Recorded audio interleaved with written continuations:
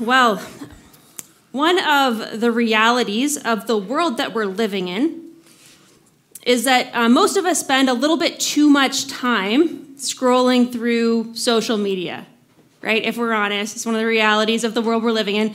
And social media has its strengths, right? It's got some things that are good that can help us out, but it's also got its weaknesses. And I think we all know that. But one of the biggest problems with social media is that there's just so much negative content out there. You know what I mean? There's just so much negative content that it's easy to walk away from social media feeling kind of cynical and pessimistic. So much that pops up on social media is just designed to kind of provoke outrage in us. Right? It's full of controversy and really strong opinions. Our timeline, our feeds are often filled with bad news and tragedy. And so there's something really kind of beautiful and refreshing when you come across a really good timeline cleanse. You know what I mean? Like one of those stories that's just kind of lighthearted and uplifting, like a story about a silly animal or like a good dad. And the other day, I kind of hit the social media jackpot because I came across a video that was about both of those things, about a silly animal that was a good dad. I came across a video that the World Bird Sanctuary in Missouri put out about a bald eagle that they have there, whose name is Murphy. And Murphy, oh, that's a picture of him. Isn't he adorable? Murphy, as you can see there, what he's doing there, he looks a little silly. What he's doing is he's giving everything that he's got to incubate a rock. That's right. Not an egg, a rock. He's built himself a nest. He's been laying on this rock. Eagle parents usually turn their eggs over every couple of hours, and Murphy's been faithfully nudging his rock, turning it over. He's been protecting his rock. He's guarding it carefully. If any of the other eagles come near it, he'll squawk to try to chase them away. He's giving everything that he's got to try to hatch life out of this little rock. Isn't there something just so beautiful, innocent about that? Right? Bless his heart. He's not even asking around to see if he's doing it right. You know, I'm sure some of the women eagles are just like, all right. He has full confidence. He has full confidence that his efforts will not be wasted, that in a few weeks, new life will burst forth from this rock that he's been working so hard to incubate. And of course, it's obvious to the rest of us, and I imagine to the other eagles right there in the bird sanctuary, that no matter how careful and how attentive Murphy might be with this little rock, that there's no hope of that thing coming to life. Because it's a rock. Murphy has a terrible misunderstanding. He's trying to find life where life cannot be found. And all of his time and all of his energy is going into trying to make this thing happen. That's just never going to give him the results that he's hoping for. And I know that this might sound a little bit ridiculous, but as I watched the video, I couldn't help but feel like I could kind of relate to Murphy. And I think in a way, if we're really honest, there's something about that picture of trying to hatch life out of a rock that rings kind of true for all of us. Because we all have hopes and dreams and a vision of what our life is supposed to look like. We all have ideas about success and what's going to bring us happiness and wholeness. And we cling to these dreams and we protect them and we nurture them and we spend so much time and energy trying to bring these things to life and make them happen. But so often, they're based on misconceptions, on distorted ideas about where real life is found. And so much of discipleship is hearing Jesus say to us, you think you're going to find life here. You think you're going to find peace and joy here. You're spending all of your time and energy trying to bring life to this idea you have about what your life should look like. But it's just a rock. Follow me. Follow me, right? Today is Palm Sunday, as we've been talking about, which is the first day of Holy Week on the Christian calendar. And this is the week where we reflect on and we remember Jesus' journey to the cross as we prepare to celebrate Easter next Sunday. And on Palm Sunday, we celebrate Jesus entering into Jerusalem on a donkey as crowds cheered and laid palm branches on the ground before him. Now, throughout Jesus' entire ministry, he had been dismantling people's ideas and misunderstandings about success and what it means to live a life of faithfulness and blessing.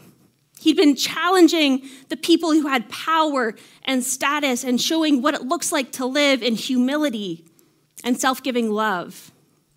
Everywhere that Jesus went and in everything that he did, he made it very clear that the kingdom of God that he was proclaiming and inviting people to experience was completely countercultural.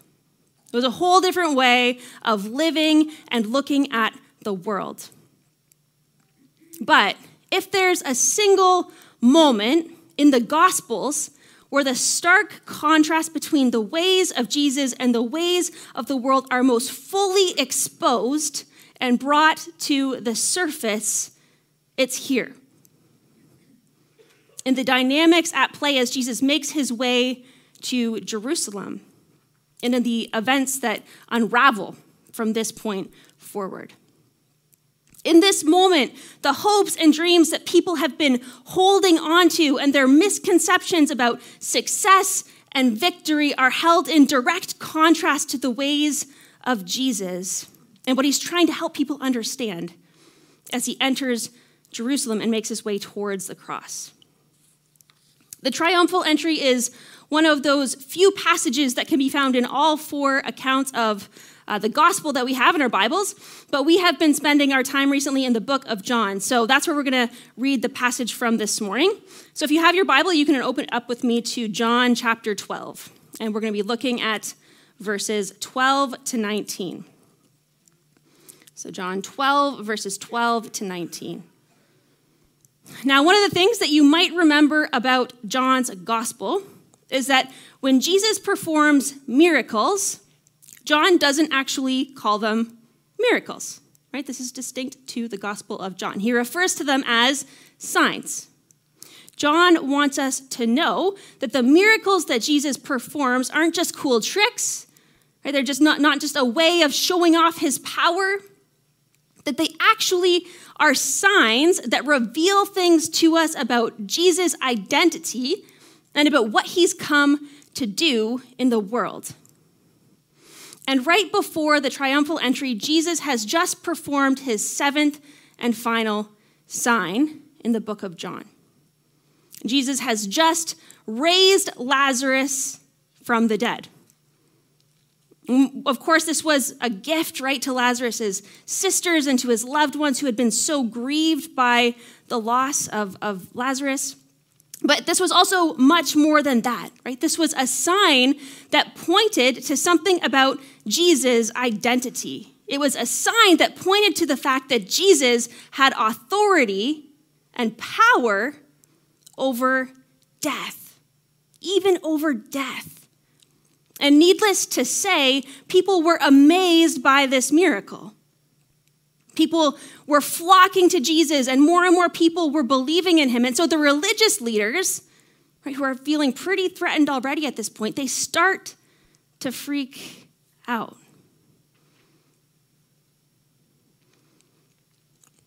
And they decided that they weren't just going to kill Jesus, that they're going to kill Lazarus too. You think that they would give the guy a break, right? I mean, he just died once.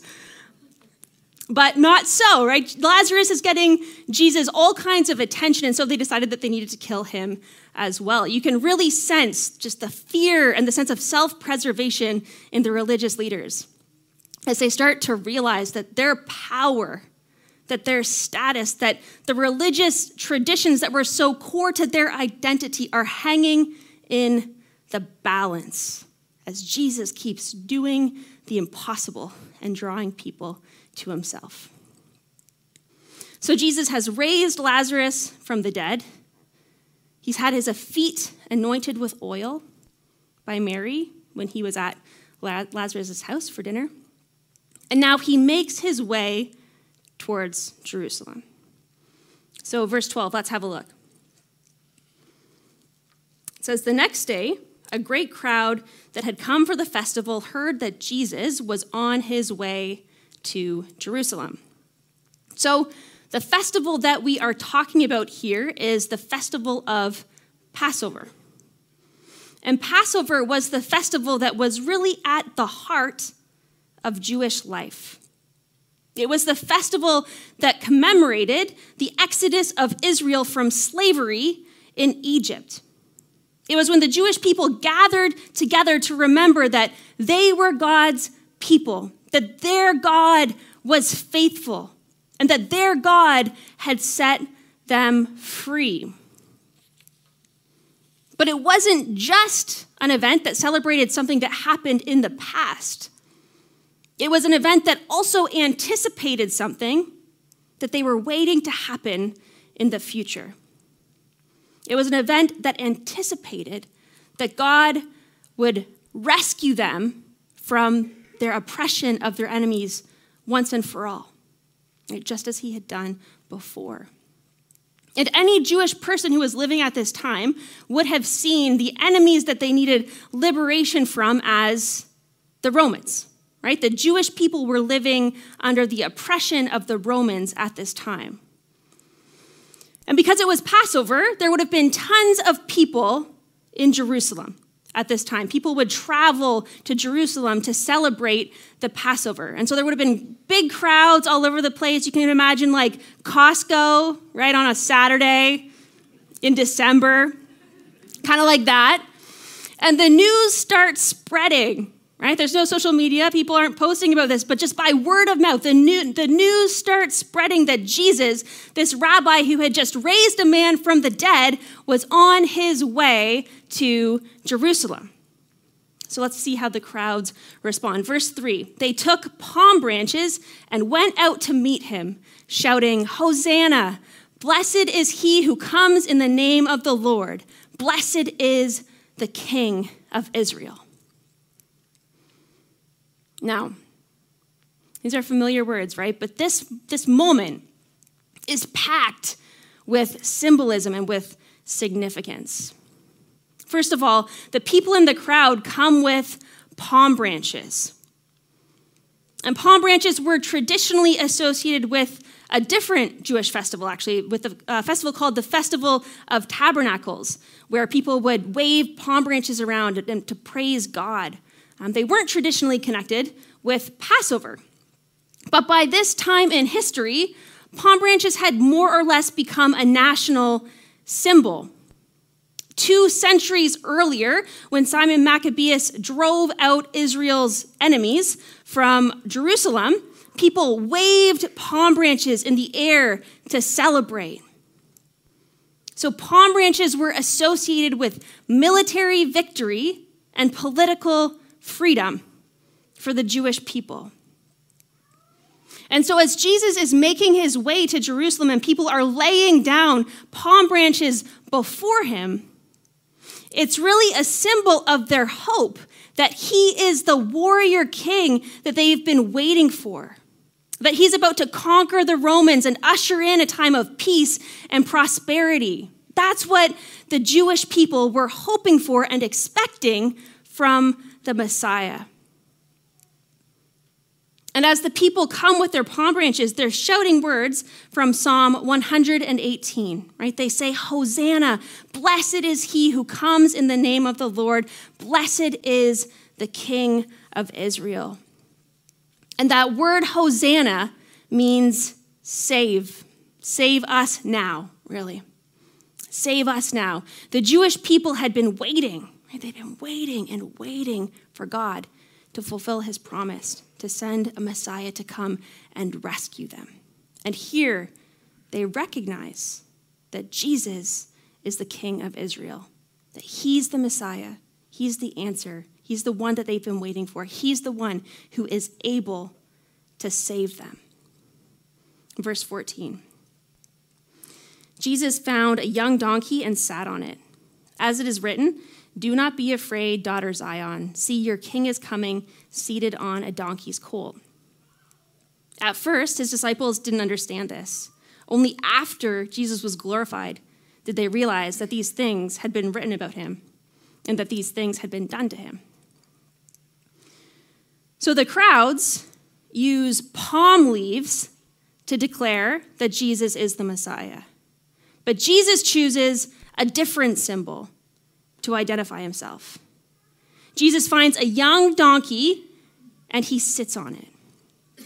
That's not how anyone would have been expecting the Messiah to arrive, right? Everyone would have expecting the Messiah to show up storming in on a war horse. But Jesus chose a donkey, the symbol of peace and humility. And then John reminds us that this actually fulfills a prophecy from the book of Zechariah. Zechariah 9, verse 9 is where that passage comes from. And it was a prophecy that a gentle king would come, riding on a colt, who would bring peace across all of the nations. But this passage didn't come to mind for the people in this moment. It wasn't until later, John tells us, after Jesus' death and resurrection, that the disciples realized how everything kind of fit together and how Jesus was fulfilling this prophecy in this moment.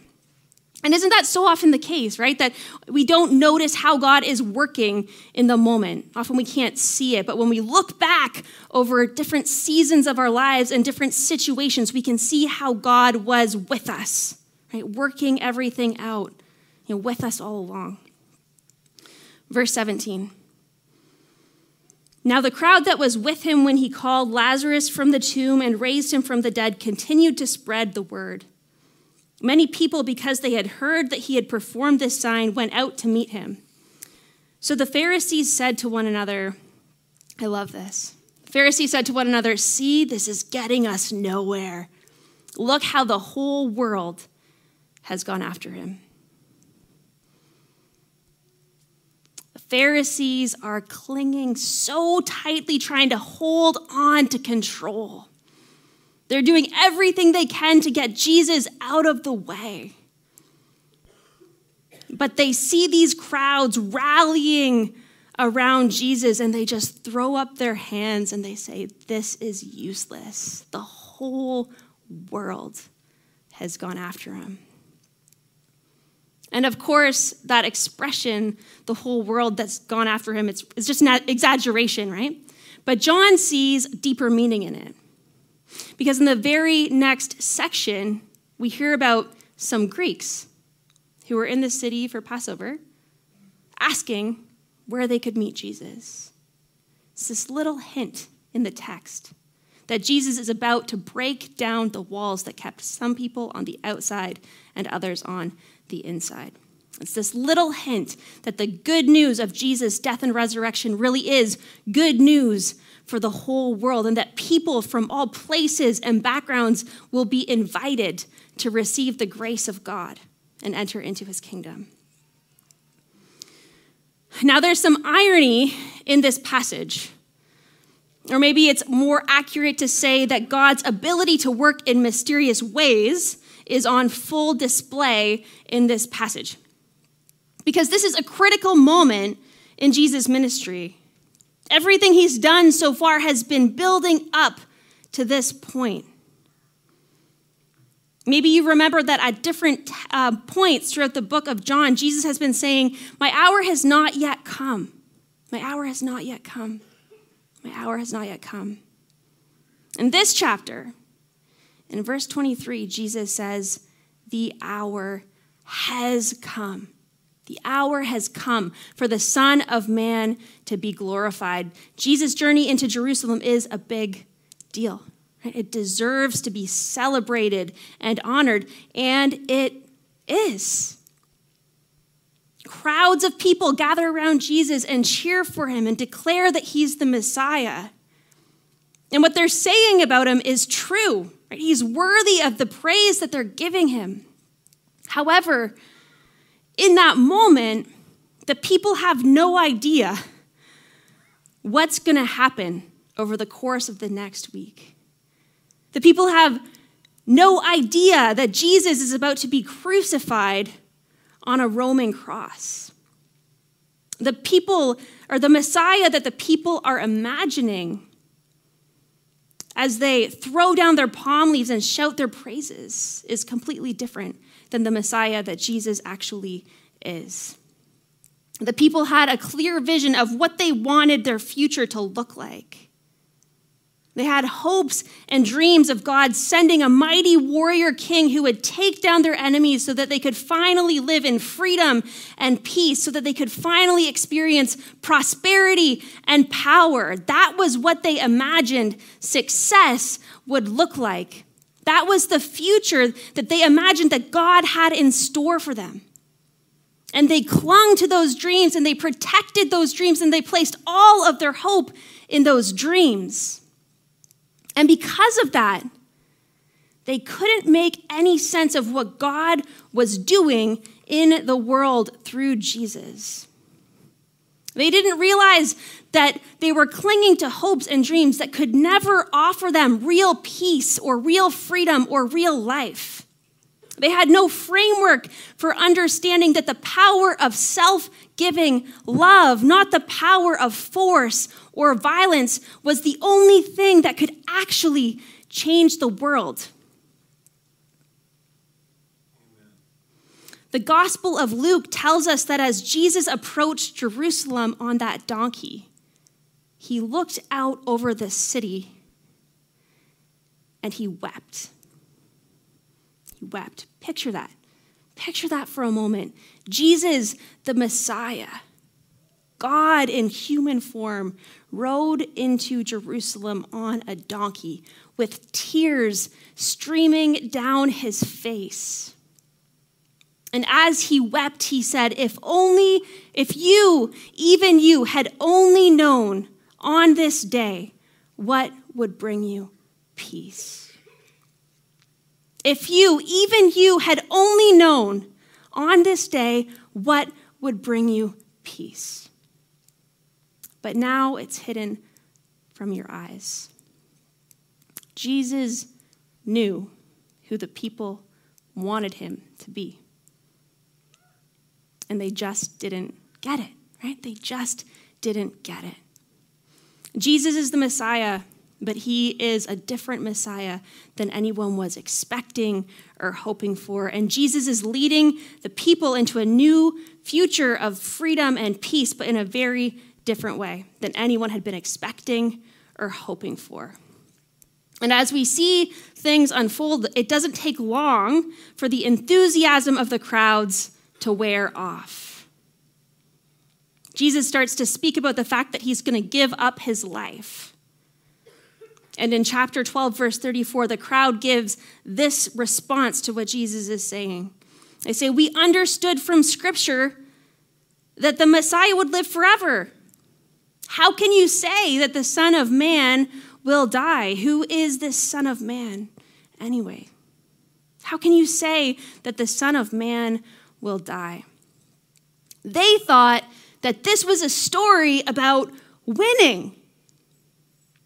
They thought that the Messiah was going to lead them into victory, and here he's saying that he's about to die. A dead Messiah didn't make any sense to them. That wasn't the story that they thought they were a part of. That wasn't the story that they wanted to be a part of. And within less than a week, the crowds that were waving palm branches in the air and laying them at Jesus' feet, the crowds that were shouting out praise to Jesus and declaring that he was the Messiah, would be crying out for his crucifixion. Even Jesus' closest friends end up turning on him, and as the events play out. Judas sells out Jesus to the religious leaders for 30 silver coins. Peter swears up and down that he'd be willing to die with Jesus, and then he denies knowing him 3 times. When we look at it within the bigger picture of Holy Week, Palm Sunday reminds us of just how easily confused and derailed we are as human beings. One day we can be praising God and trusting in God, promising him that we're going to live our lives for him. And the next day we can be pulled off course completely, fighting for our own agendas and for control, living for ourselves, chasing after our own dreams. And it's easy for us to look back over these stories and to wonder how the people involved could turn on Jesus so quickly. How they could be so stuck in their misconceptions that they totally miss the goodness and the truth in what Jesus is proclaiming. But the reality is that we really aren't all that different than they are. We can be so focused on chasing after what we think our life should look like that we miss what God is doing in the here and the now. We can be full of faith one day and ready to step out and take risks and then be racked with anxiety and fear the next day. We pray for God's kingdom to come, but then we back away from doing anything that might make a difference that could require us to give up our time or our money. We read Jesus' teachings about loving our enemies, and then we use his name to justify ridiculing people and mistreating people that we don't understand. We see Jesus doing things like riding on a donkey and washing his disciples' feet. And then we chase after things like power and status, thinking that they'll bring us fulfillment. We follow a Savior who gave up his life for us and calls us to give up our lives for others, and yet we spend so much time focusing on ourselves, right, and what we want. We are so easily pulled off course from the life that Jesus calls us to. And that is exactly why the Easter story is such good news. Because even when everyone had turned on him, even when the crowds were calling out for his crucifixion, even when his closest friends had betrayed him, Jesus remained faithful all the way through. In John 12, verse 27, as Jesus is preparing himself to face the cross, he says, "Now my soul is deeply troubled. Should I pray, Father, save me from this hour? But this is the very reason I came. Father, bring glory to your name." Jesus says this is the very reason that he came, to go to the cross so that we could be forgiven, right? So that we could be set free from sin, so that we could be reconciled to God and experience new life in him. Not because we've earned it, not because we deserve it, but as a gift of grace. Jesus never fails, even when we do. Jesus never wavers, even when we do. Jesus never abandons us, even when we turn away from him. It was true then, and it's true today. John 3:16 tells us that Jesus' death and resurrection on the cross give us a picture of God's incredible love for us. And I know this is a well-known passage. It's one that's probably familiar, probably already saying it in your mind. But it's really important, and so we're going to read it. It says this, "For this is how God loved the world. He gave his one and only Son so that everyone who believes in him will not perish, but have eternal life. God sent his Son into the world not to judge the world, but to save the world through him." John tells us that in Jesus' sacrifice on the cross, we see God's love most fully on display. And last week we talked about love, right? How love is kind of a difficult word. It's a difficult word to define because it can mean so many different things in our culture. And most often when we talk about love, we're thinking about a feeling, right? We think about love as like an emotional experience. But Scripture talks about love in a way that's much deeper than that and bigger than that and that's much steadier than that. And so we looked at 4 different elements of love that came from a book called A Fellowship of Difference by Scott McKnight. 4 different aspects of love that Scripture says God has for us and that we're called to have for one another. And the first element of love that we looked at was rugged commitment. In Scripture, love isn't primarily an emotional experience. It's a covenant commitment to another person. It's a commitment that remains steady, right? Even when the relationship gets tough, even when the other person isn't at their best. As Jesus makes his way towards the cross, he shows his rugged commitment to us. He endures the worst things that a person could have to endure emotionally, spiritually, and physically to rescue us, right? Despite our weaknesses and our wavering. Romans 5 verse 8 says, "But God showed his great love for us by sending Christ to die for us while we were still sinners." Jesus shows us his love through his rugged commitment to us. The second element of love that we talked about was a rugged commitment to be with. In Scripture, love is all about presence. God shows his love to Israel by promising that he'll always be their God and that they will always be his people. He shows his love to his people by sending Jesus into the world, right? Jesus, who was called Emmanuel, God with us. And as he makes his way to the cross, Jesus shows his rugged commitment to be with us. Jesus is willing to endure the cross so that our relationship with God can be restored, so that we can experience unity with him, right, and with each other. Ephesians 2:13 says, "But now you have been united with Christ Jesus. Once you were far away from God, but now you have been brought near to him through the blood of Christ." The third element of love that we talked about was a rugged commitment to be for another person. Right? When you love someone, you're in their corner. You've got their back. You want the best for them. And as he heads to the cross, Jesus shows his rugged commitment to be for us. On the cross, Jesus does for us what we were not able to do for ourselves. He endures the worst so that we could be made new and experience eternal life. Romans 8 verses 31 to 32 say this: "If God is for us, who can ever be against us? Since he did not spare even his own son, but gave him up for us, won't he also give us everything else?"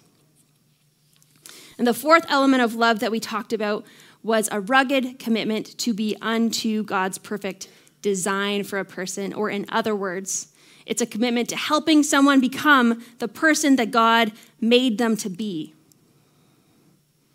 And on the cross, Jesus didn't just free us from sin.